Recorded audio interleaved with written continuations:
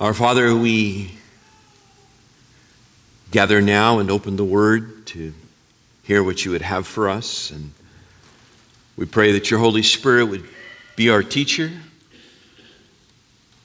that you would enable us to focus and block out those intrusions that cause our minds to wander and to lose track of where we are and what we're about. Our Father, we have this unique privilege of gathering publicly, openly, without fear, to hear the Word of God preached. May you enable us to make the most of it. We pray in Jesus' name, amen. Open your Bibles to the second chapter of James this morning, James chapter 2.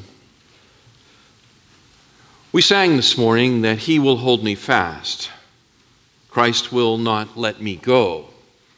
And that is a marvelous and wonderful truth that we need to be reminded of regularly and to hang on to in the ups and downs of life.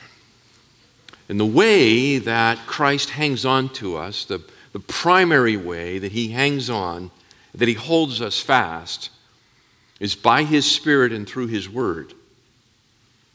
As we read the Word of God, as we hear the Word of God preached and taught, as we contemplate its truths, the Spirit of God uses His Word to inflame our hearts, to renew faith within us, and to draw us to Him. So it's a marvelous opportunity to gather and to hear the Word of God preached. And so we need to maximize every opportunity we have. This morning's message from James chapter 2 is an end-of-the-year kind of message. And at the end of the year, it's common for various personalities to either write or speak about the events of the year just past. It's sort of 2018 in review, as it were. And they talk about the various things. And sometimes it's quite interesting because we forget, wow, that happened this past year. Yeah, it really did. And so with such short attention spans, we need to be reminded of things. And that's helpful.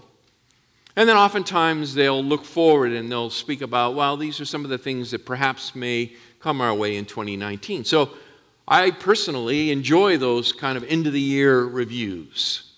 Well, the message this morning is along those lines. This message from James chapter 2 is an end-of-the-year, beginning of the year kind of message, praying that the Spirit of God will use it to invigorate within us our faith. Because it is our faith that has carried us through 2018.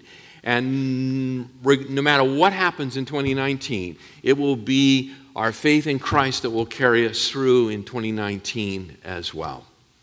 So, I begin this morning just by asking you a question. And the question is simply this: what is saving faith? What is saving faith? What does it look like? What does saving faith look like? And how do I know whether I have it? How do I know whether I have it? As a parent of children, small and into the teen years, one might ask themselves, how do I know whether my children have saving faith? What do I look for? Are there any kinds of biblical tests that one could look for to confirm or to give evidence of a reality of faith?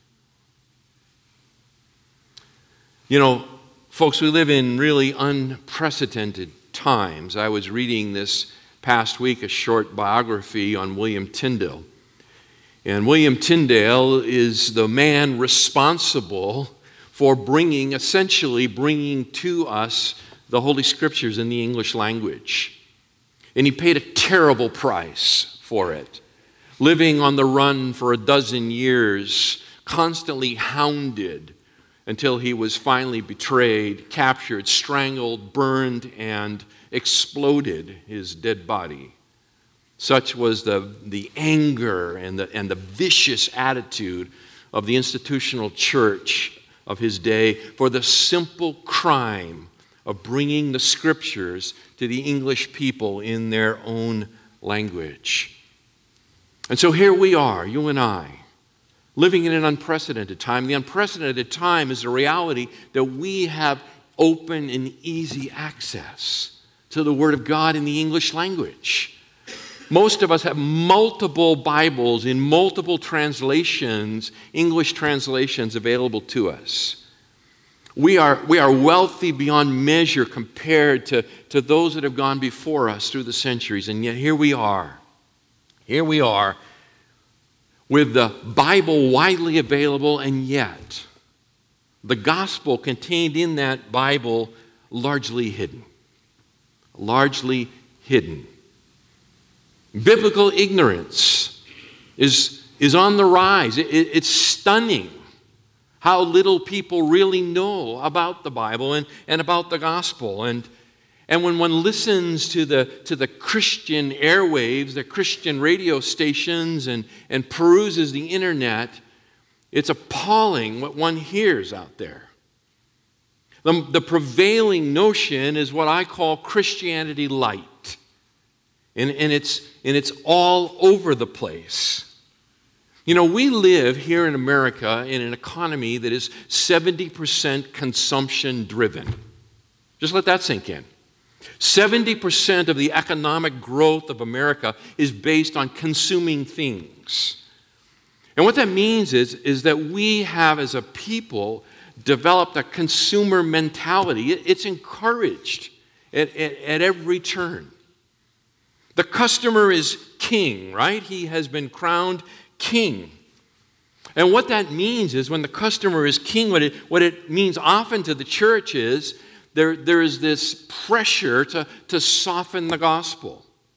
This pressure to remove the difficulties, the stumbling blocks, the obstacles of the Christian faith and to downplay the radical commitment of what it means to follow the Lord Jesus Christ. No longer do we hear people say that you must deny yourself and take up your cross. Instead, the largest, quote, evangelical, close quote, church in America tells people they can have their best life now. We are in a deplorable state. A deplorable state. And the result of this kind of easy believism that is stacked up decade after decade after decade is a weak and shallow church. A very weak and a very shallow church, filled with people whose lifestyle is indistinguishable from the culture at large. The driving force, I believe, behind this easy believism is what I believe is a heresy, and it's the heresy of decisional regeneration. Decisional regeneration. This is the notion that a verbal profession of faith in Jesus results in causing a person to be born again. The church has been plagued for centuries, yea, millennia, by the heresy of baptismal regeneration.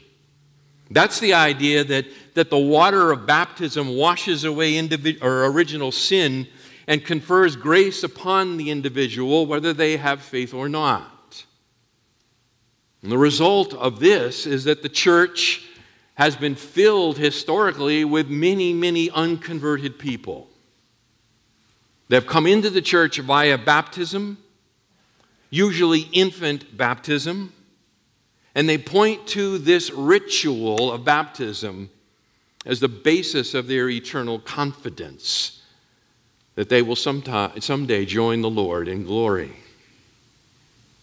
Well, decisional regeneration substitutes a different ritual by which a person is given assurance of his salvation because he has answered yes to a series of questions. Questions that regard Jesus, and then has prayed a prescribed prayer. And on the basis of answering yes to these questions and praying this prescribed prayer, like unto baptismal regeneration, That is the basis of assurance. The basis of assurance is located in this act, in what this person has done. The problem is, in both baptismal regeneration and decisional regeneration, the power of salvation is falsely thought to reside in the hands of man and not God. And that is exceedingly dangerous. The jargon of decisional regeneration is frequently something like this: I have accepted Christ as my Savior. I've accepted Christ as my Savior. Or I've asked Jesus into my heart. Or sometimes I accepted Christ as my Savior, and then later I began following Him.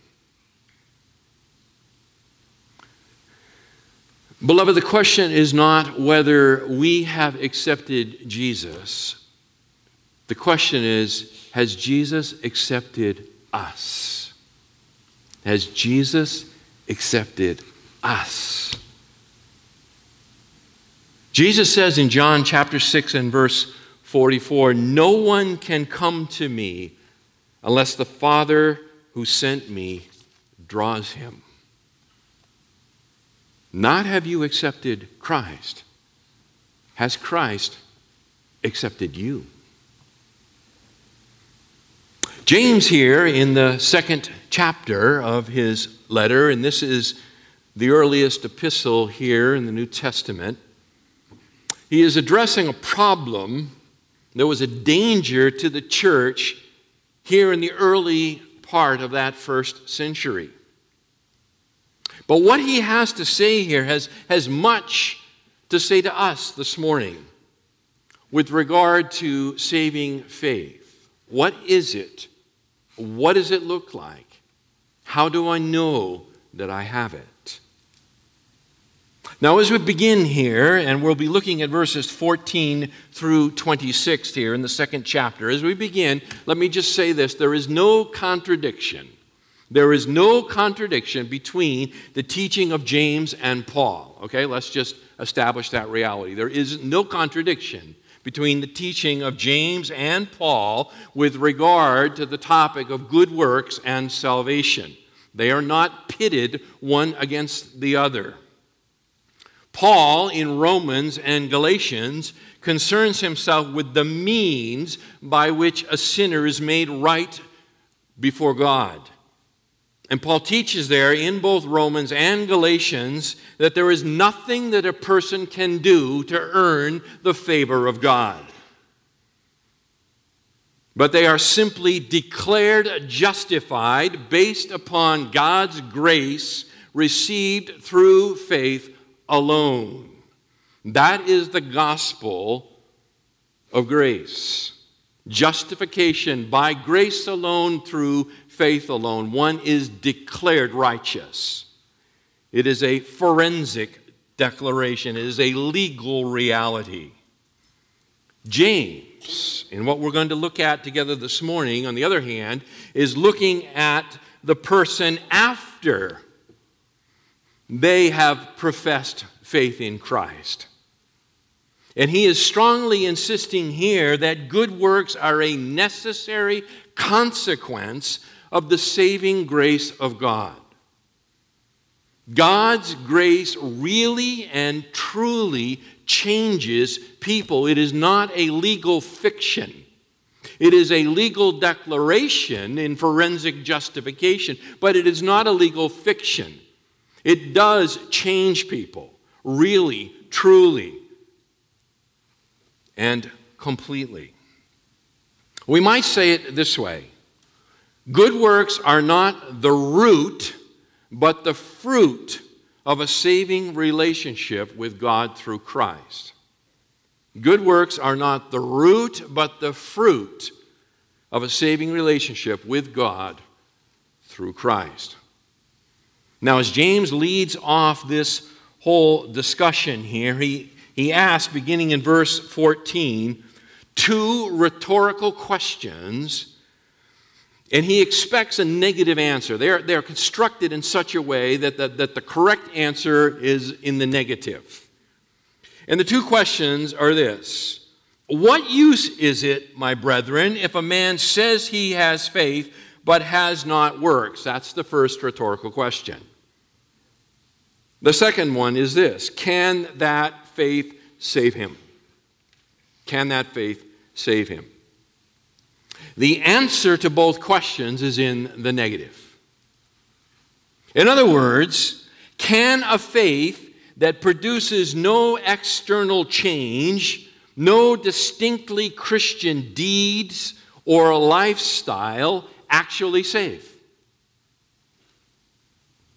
At the final judgment, will God accept that kind of faith? The answer is no. The answer is no. And so we ask again, the question we began with, what is saving faith? James gives us here, beginning in verse 15, running through the end of this chapter, 4 case studies. This is our outline. It's pretty simple. 4 case studies in saving faith. 4 case studies in saving faith so that we might know it when we see it. Okay? He presents it very simply. He just gives 4 simple, short case studies. This is what saving faith looks like from 4 different aspects. Okay? So here we go. Case study number 1. The needy brother or sister, verses 15 through 17. Case study number 1, the needy brother or sister. The first case study that James gives us here, so that we might know whether we have saving faith or not, is the case of the poor and needy believer.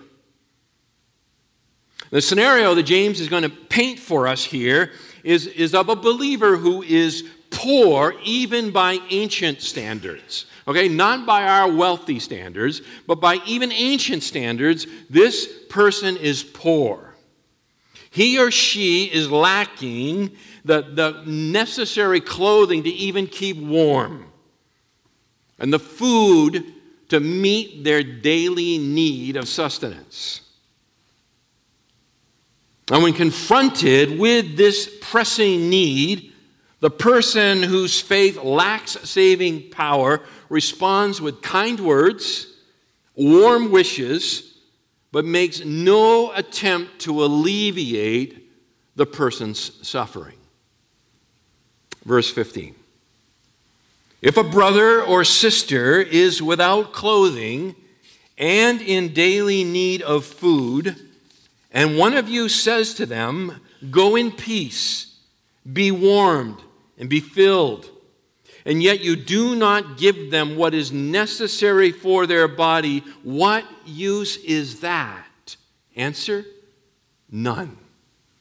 Even so, faith, if it has no works, is dead, being by itself.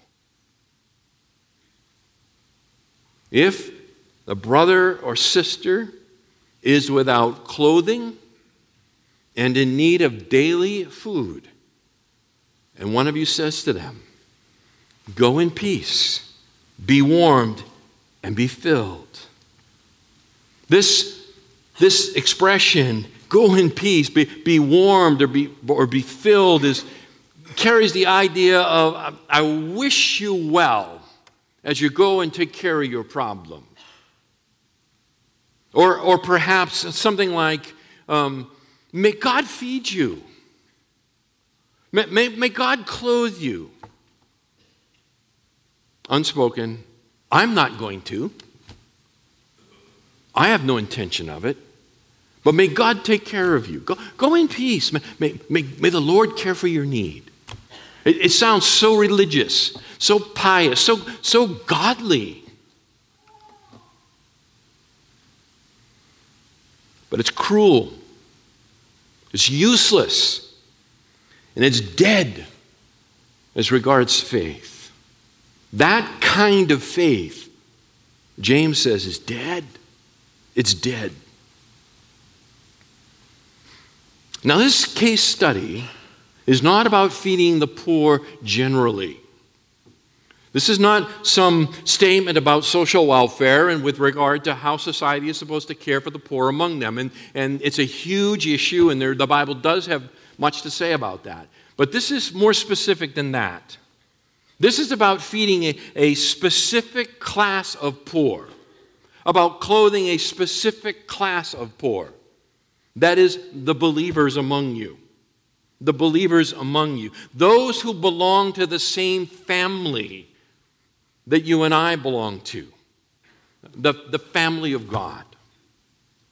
We could boil it down to it that it concerns, and it's first and foremost, this fellowship right here. Right here.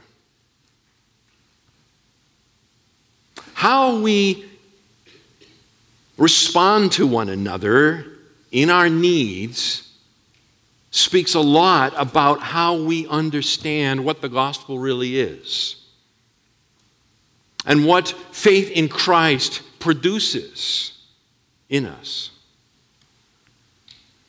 John says over in 1 John 3, verses 17 and 18, speaking about basically the same idea, he says, "Whoever has the world's goods and beholds his brother in need and closes his heart against him, how does the love of God abide in him?" Little children, let us not love with word or with tongue, but in deed and truth. Talk is cheap, and religious talk is particularly cheap. James says, deeds. Deeds.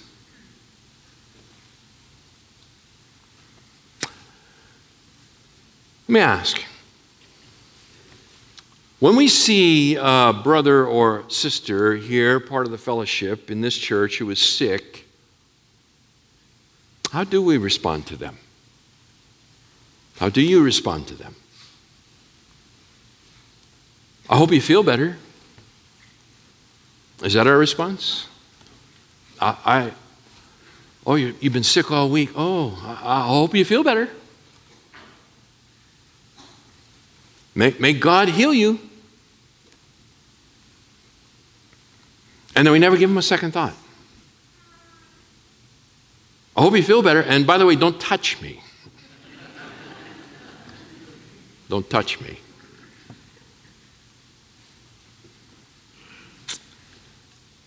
Or do we take time to pray for them? I mean, right there and beyond that. Do we bring them a meal? We find out they're sick. Do we bring them a meal? Or some other tangible expression of care and concern? Something to alleviate their suffering. I mean, when you think about that, this is a long way off from what James is talking about here. He's talking about here people that are starving.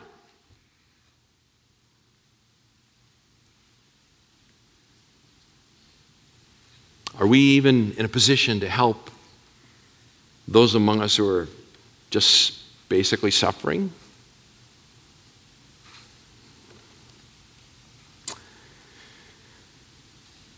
Lesson number one. Lesson number one from case study number one. Saving faith is compassionate.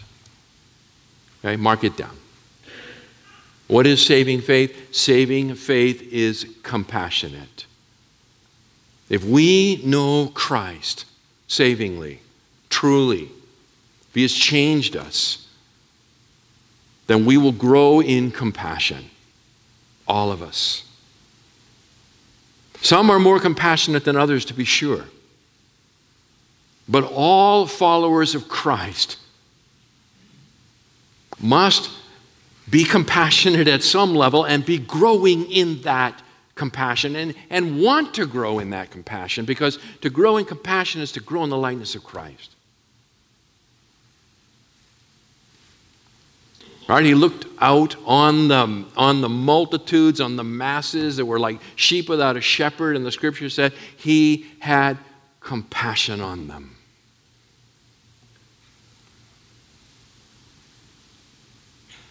Saving faith is compassionate.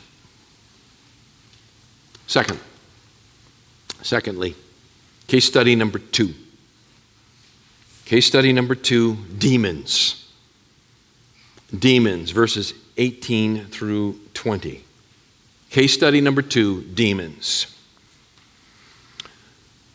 But someone may well say, you have faith and I have works. Show me your faith without the works, and I will show you my faith by my works. You believe that God is one? You do well. The demons also believe and shudder. But are you willing to recognize, you foolish fellow, that faith without works is useless?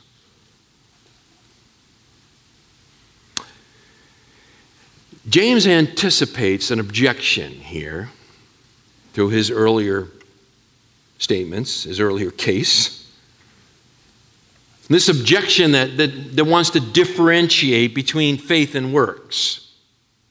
As if, God grants faith to one person and works to another. See, God gave me faith, but he gave you works. And, he didn't give you faith, he didn't give me works. But James slams the door on that kind of a challenge, on his imaginary opponent here. And he does so by showing them that faith without, or better said, verse 18, apart from works, doesn't exist. I mean, how can you show your faith apart from works, right? Faith is invisible. It's invisible. How can it be shown? It can't. But good works, which are visible, makes the invisible faith visible. It demonstrates that the faith is real. James is dealing here with the idea that saving faith is purely intellectual.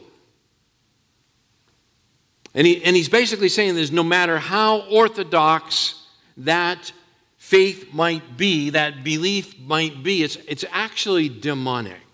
Now that's a strong statement. That's a strong statement here in verse 19. You do well.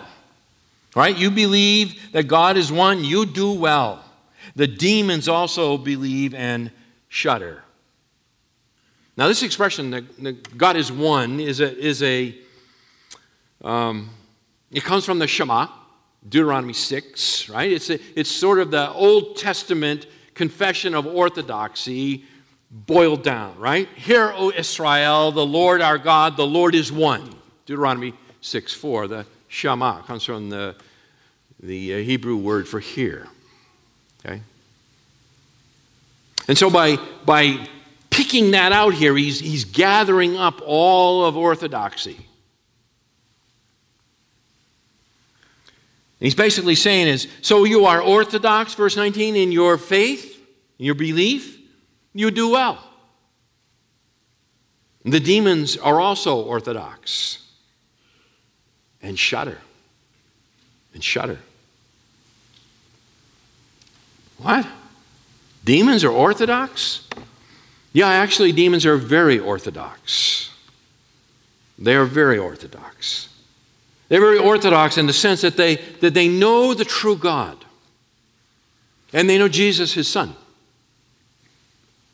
They also know that Jesus one day will banish them to the lake of fire. In other words, they know the outcome of the story. You can see it, for example, in Matthew chapter 8. Just look at a couple. Matthew chapter 8, verse 29.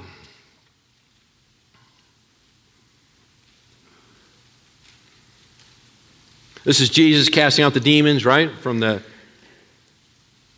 two men that are demon-possessed there in the country of the Gadarenes. Verse 29, Matthew 8.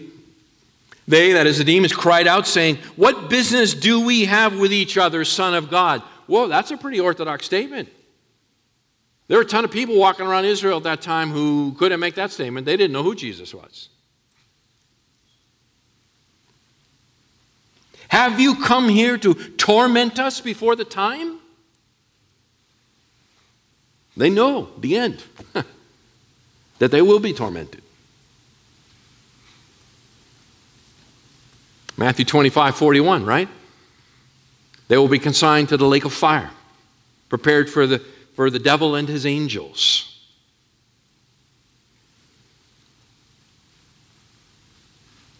They acknowledge who Jesus is. And they acknowledge that Jesus wins in the end. But they remain unrepentant.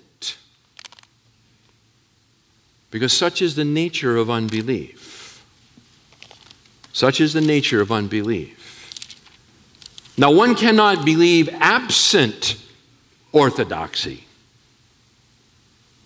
But an intellectual commitment to orthodoxy is not saving faith. It is not saving faith. The problem here, and I'm back in James 2, the problem here is that their belief in God, His sovereignty, Christ, His Son, doesn't result in a love for Christ, but rather in a terror of Christ that figuratively makes the hair on the back of their necks stand up, right? Verse 19, they shudder. It's figurative language. Okay, I don't think demons actually shudder in the sense that you and I think of it.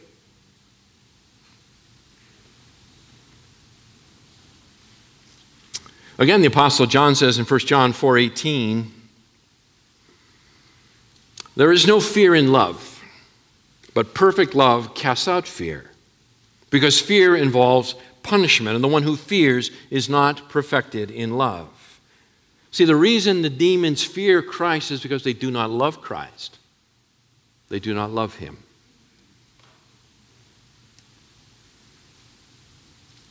They intellectually know who He is, what He has come to do, but they do not love Him. They fear Him.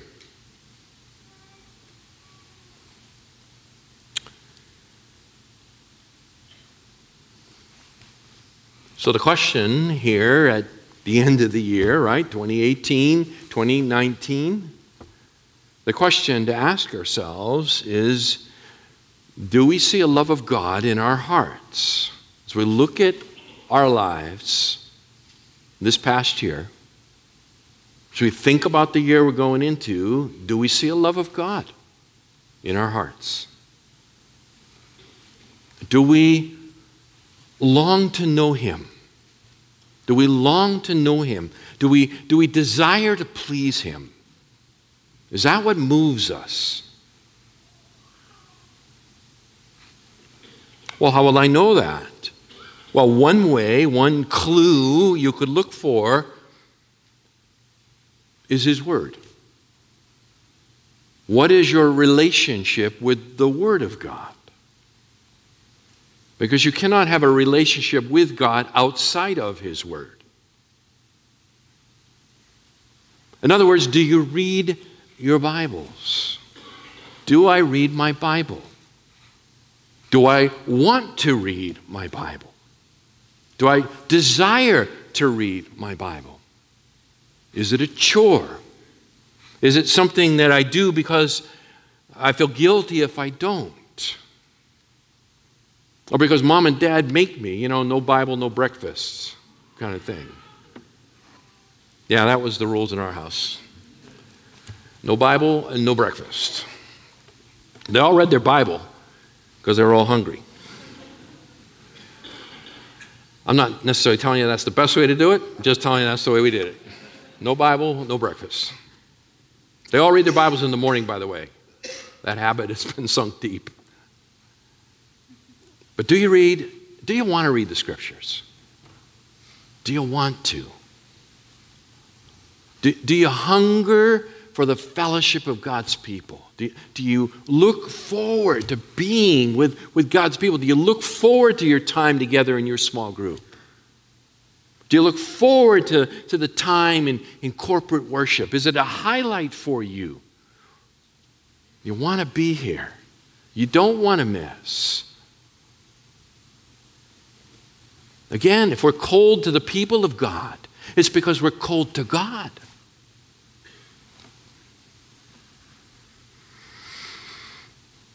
Or is your faith a series of theological truths that you assent to, but which ultimately are making little or no difference in how you live your life day to day? Doesn't really affect your day-to-day decisions. You would agree to the doctrinal statement. Come on, I believe all that stuff. Yep. But it doesn't change anything.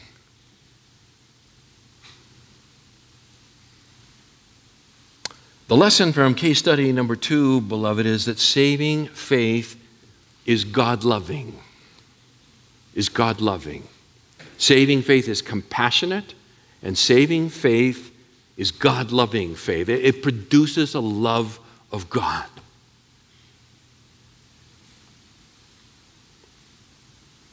Case study number 3.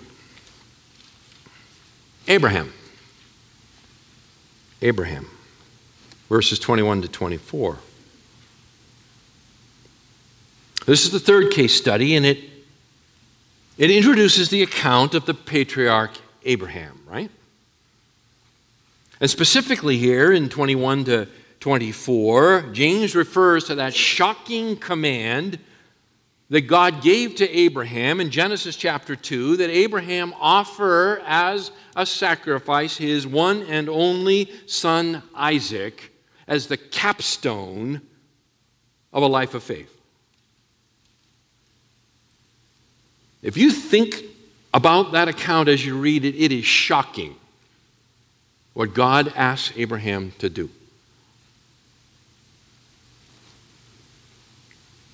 And perhaps even more shocking than that is Abraham's response. He willingly offers Isaac.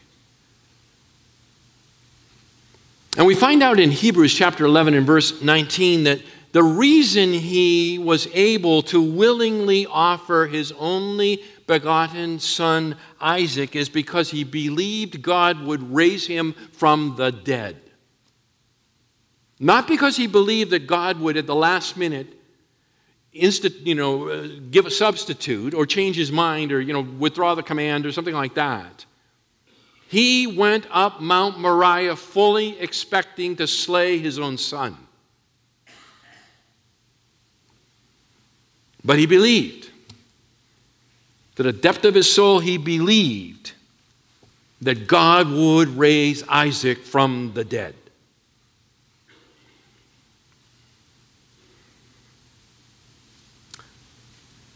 Verse 21. Was not Abraham our father justified by works when he offered up Isaac his son on the altar? You see that faith was working with his works, and as a result of the works, faith was perfected. And the scripture was fulfilled, which says, "And Abraham believed God, and it was reckoned to him as righteousness, and he was called the friend of God." You see that a man is justified by works and not by faith alone.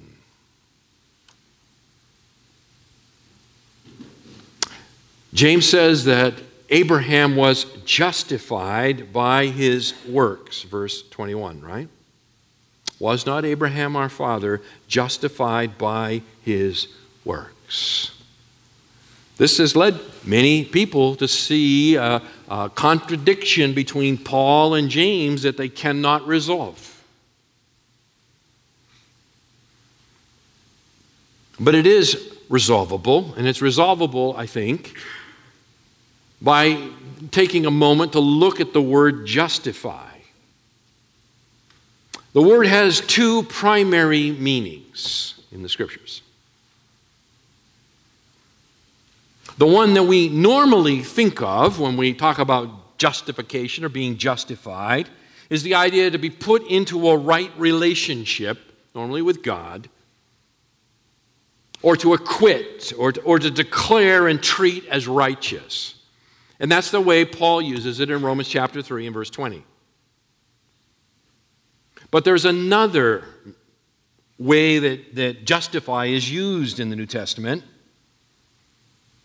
And there it means to show or to prove to be right or to vindicate. To vindicate. For example, in Luke chapter 10. Luke chapter 10.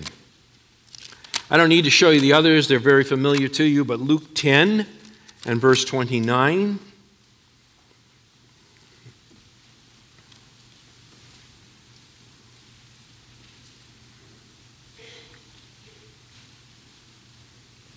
It's the account of the lawyer who stands up and says, "Teacher, what shall I do to inherit eternal life?" Right? And Jesus says, "You know what's written in the law. How does it read to you?" And he says, "Well, you love the Lord your God with all your heart and soul, and your neighbor as yourself," and so forth. And Jesus says, "You've answered correctly. Do this and you will live." And then verse 29, but wishing to justify, substitute vindicate, but wishing to vindicate himself, he said to Jesus, "And who is my neighbor?" Or chapter 16 and verse 15.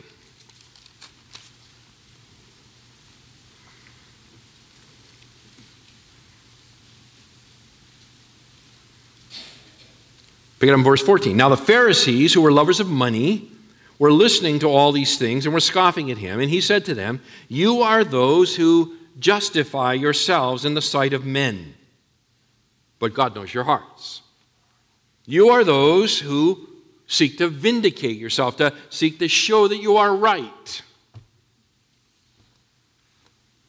Okay? So back to James.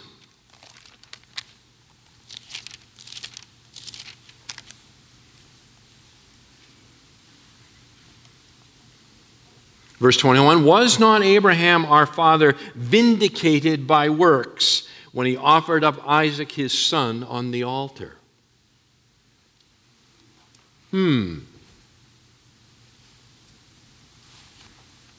As a result of the works, faith was completed or perfected, and the scripture was fulfilled, which says Abraham believed God, and it was reckoned to him as righteousness. I mean, think about Abraham. Hebrews chapter 11 puts him forward as a model of a life of faith. By faith, we're told that Abraham left his homeland for regions unknown. By faith, he wandered about in the promised land for decades. By faith, he waited 25 years for God to give him a son. And then once he had received that son in complete obedience to God, he was willing to sacrifice that son because God had commanded it. James looks at Abraham's life and he makes the observation that it was all along, that it was Abraham's faith that was working with, the idea is helping or aiding his works. Verse 22. You see that it was faith was working with his works. In other words, Abraham's faith was helping or aiding or enabling the kind of life that Abraham lived. I mean, it's hard to move. It's hard to move to a new place. It's really, really hard to move to a place where you don't know where you're going. And then to wander in that place for decades with no place to settle down, in a tent, constantly on the move. To be told that through you, through your seed, the nations of the earth will be blessed, that you will have a child. And then to wait 25 years. 25 years. Until you were well past, you and your wife, well past childbearing.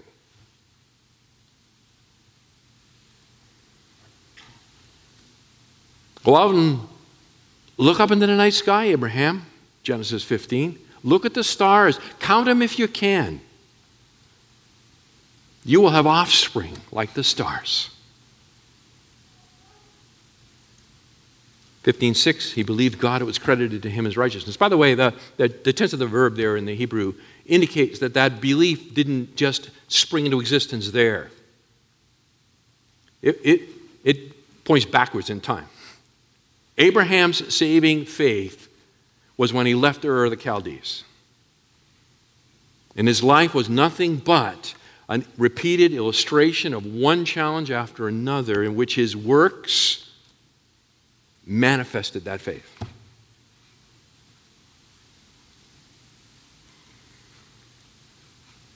Every trial, every obstacle, every delay, every insurmountable barrier strengthened his faith.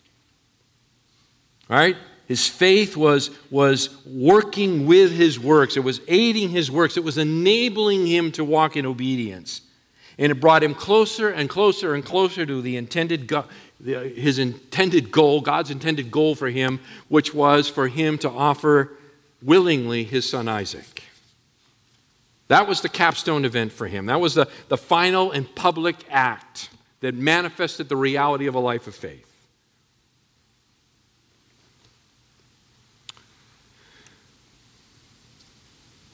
The authenticity of the faith that had been his, that had been proclaimed in Genesis 15:6, right? Abraham believed God, verse 23 here, and it was reckoned to him as righteousness, was shown to the world in the most dramatic of ways. All right, back to verse 18. You say you have faith. Show me. Abraham had faith. How do you know? You watch his life, and then you look at the capstone event of his life. Beloved, it was the progress of Abraham's faith, I think, that won him the title, verse 23, friend of God. Friend of God.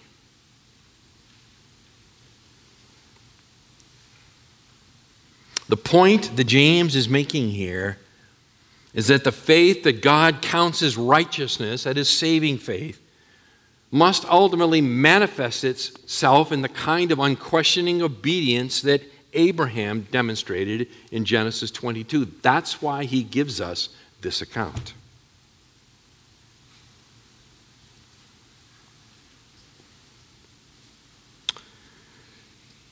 Well, God has not called on anyone before or since to offer their son. This is a very unique event. He will never call you to the kind of sacrifice that he called Abraham to. But Abraham was a man just like us.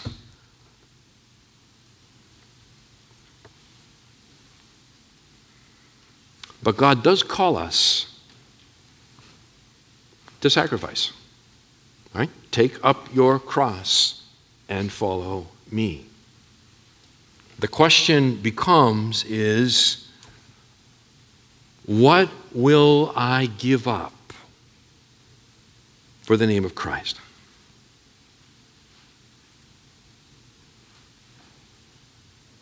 What will I give up? Are you willing to give up whatever he asks of you?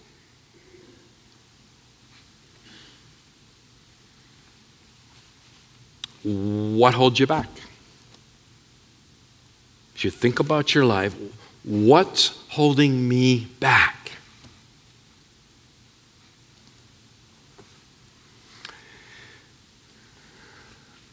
The lesson from this third case study, beloved, is this: saving faith is sacrificial. It's sacrificial. There's no two ways about it. He doesn't call us all to the same sacrifice, but he calls us all to sacrifice.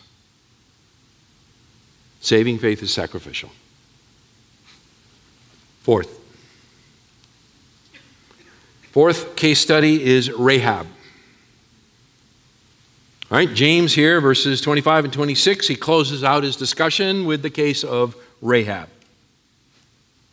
I think he does this because it would be easy to if you finished with Abraham here, to say, well, yeah, but Abraham, he was unique. I mean, he's like, nobody's like that guy, right? Father Abraham, many sons had Father Abraham, and I am one of them, and how about you? And yeah, right?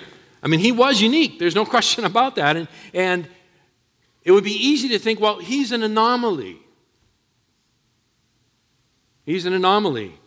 And he's not the person we ought to pattern our life after. So, James reminds us one more time, fourth time here, what faith looked like by bringing to remembrance the account of the ancient prostitute Rahab. In the same way, verse 25, was not Rahab the harlot also justified by works when she received the messengers and sent them out by another way? For just as the body without the spirit is dead, so also faith without works is dead. This is the story of Joshua chapter 2, right? You know how it goes. They've been wandering for 40 years. That whole generation dies in the wilderness. Moses is gone. Joshua is now the new leader. It's time to go into the promised land. And he does what any military person would do. He says, we better scout this place out a little bit. And he sends in 2 spies. The 2 spies, they enter into the walled city of Jericho. And they do what any spy would do, is you go to a place where people talk. And one of the places in the ancient and modern world where people talk is the house of a harlot. And so they visit the house of the harlot, Rahab. While they're there, the most amazing thing happens. Because this woman makes the most incredible confession of faith. In Joshua chapter 2, she hides them, right? The king gets wind that there are a couple of strangers in town. I mean, he knows that there's 2.5 million people camped on the other side of the Jordan River. Right? He doesn't take a genius to figure that out. So he hears there's a couple of strangers in town. He figures out they're probably spies, and he goes looking for them. Where do you go looking? You go to the house of the prostitute. And so he sends his men there, and she, right, says they took off, while she hides them on her roof and covers them with the flax and so forth. Verse 8, now before they lay down, she came up to them on the roof. And then look at this. She said to the men, I know that the Lord has given you the land, and that the terror of you has fallen on us, and that all the inhabitants of the land have melted away before you. And by the way, in verse 9, Lord Yahweh, covenant name. For we have heard how the Lord dried up the water of the Red Sea before you when you came out of Egypt. That was 40 years ago. I don't know how old she is. Probably not even 40 years old. But they've heard. And what you did to the 2 kings of the Amorites who were beyond the Jordan, to Sihon and Og, whom you utterly destroyed. When we heard it, our hearts melted, and no courage remained in any man any longer because of you. For the Lord your God, Yahweh Elohim, He is God in heaven above and on earth beneath. That is a profession of faith. Now therefore, please swear to me by the Lord, since I have dealt kindly with you, that you also will deal kindly with my father's household, and give me a pledge of truth, and spare my father and my mother and my brothers and my sisters with all who belong to them, and deliver our lives from death. She finds her way into the hall of faith in Hebrews 11 as well.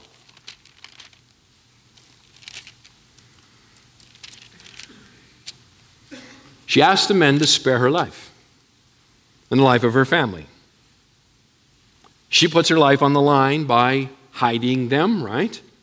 And then directing them, the narrative tells us, to where they can hide out once they get out of the city, before nightfall, and go up into the mountains and hide for 3 days, and then it'll be safe to cross over.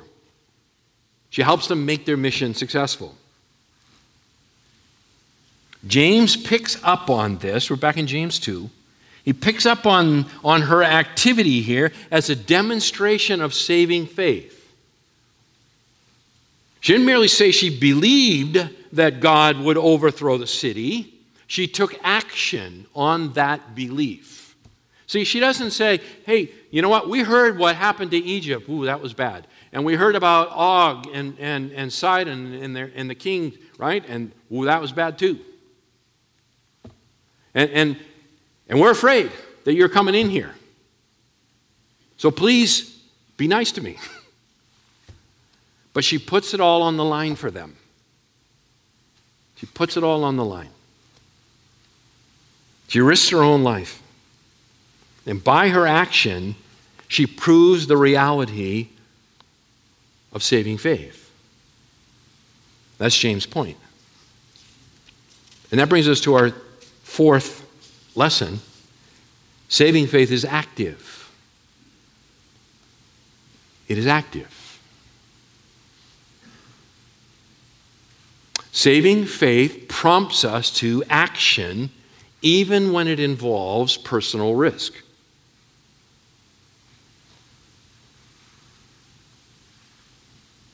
So let me ask you, there's just something that you know you should do. Something that you know you should do, or something that you are presently doing that you know you should stop because of your faith in God. Because you have trusted Christ. Something that you should do or something you should stop. And the question will be is, will you act on it this week? Will you act on it this week? Maybe it's telling somebody, confessing to someone, that person you're most afraid of, likely, secret sin. You've been carrying it through 2018. It weighs you down, it steals your joy, pulls you back from the people of God, makes the reading of the Bible cold and sporadic. Will you be free? Jesus says, come. Right? I mean, I died for this sin. Why would you continue to live in it?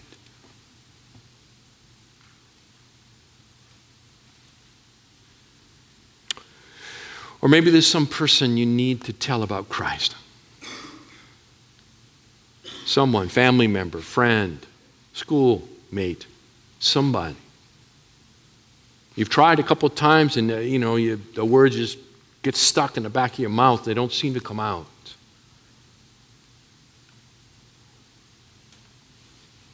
Will you tell them? Will you tell them? Beloved, the transformation of the human heart is a divine surgery. It's a divine surgery. Salvation is of the Lord. And it's a divine surgery that is unattainable and ultimately unseeable by the human eye. It is easier for a camel to go through the eye of a needle, right, than for a rich man to enter the kingdom of God. Well, then who can be saved? With man it is impossible. But with God all things are possible. Will you call out to Christ? Will you call out to Christ to save you?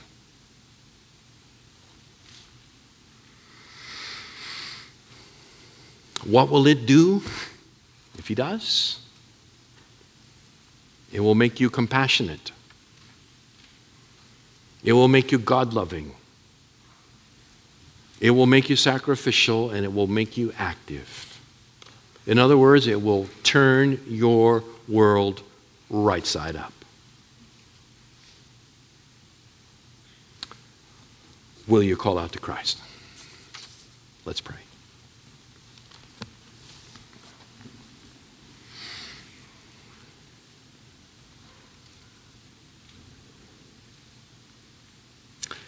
Our Father Jesus said, "Come to me, all ye who are weary and heavy laden, and I will give you rest."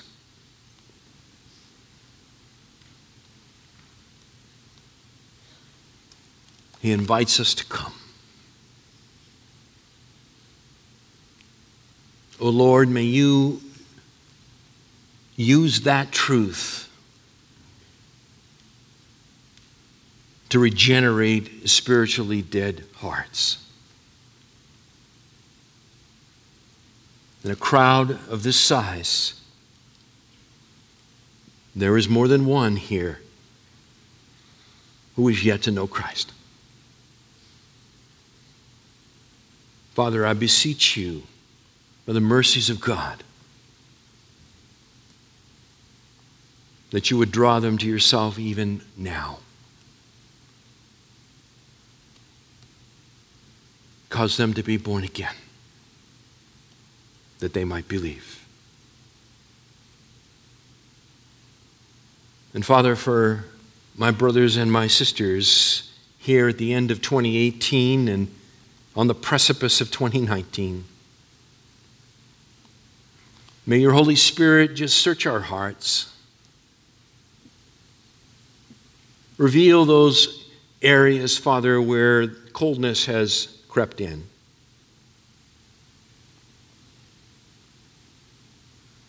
Reinvigorate us.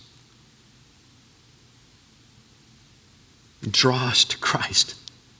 Give us fresh passion for our Savior, that we might live for His glory this year. For His sake and in His name we pray. Amen. Beloved, I will see you next year. So go in peace. Go in peace.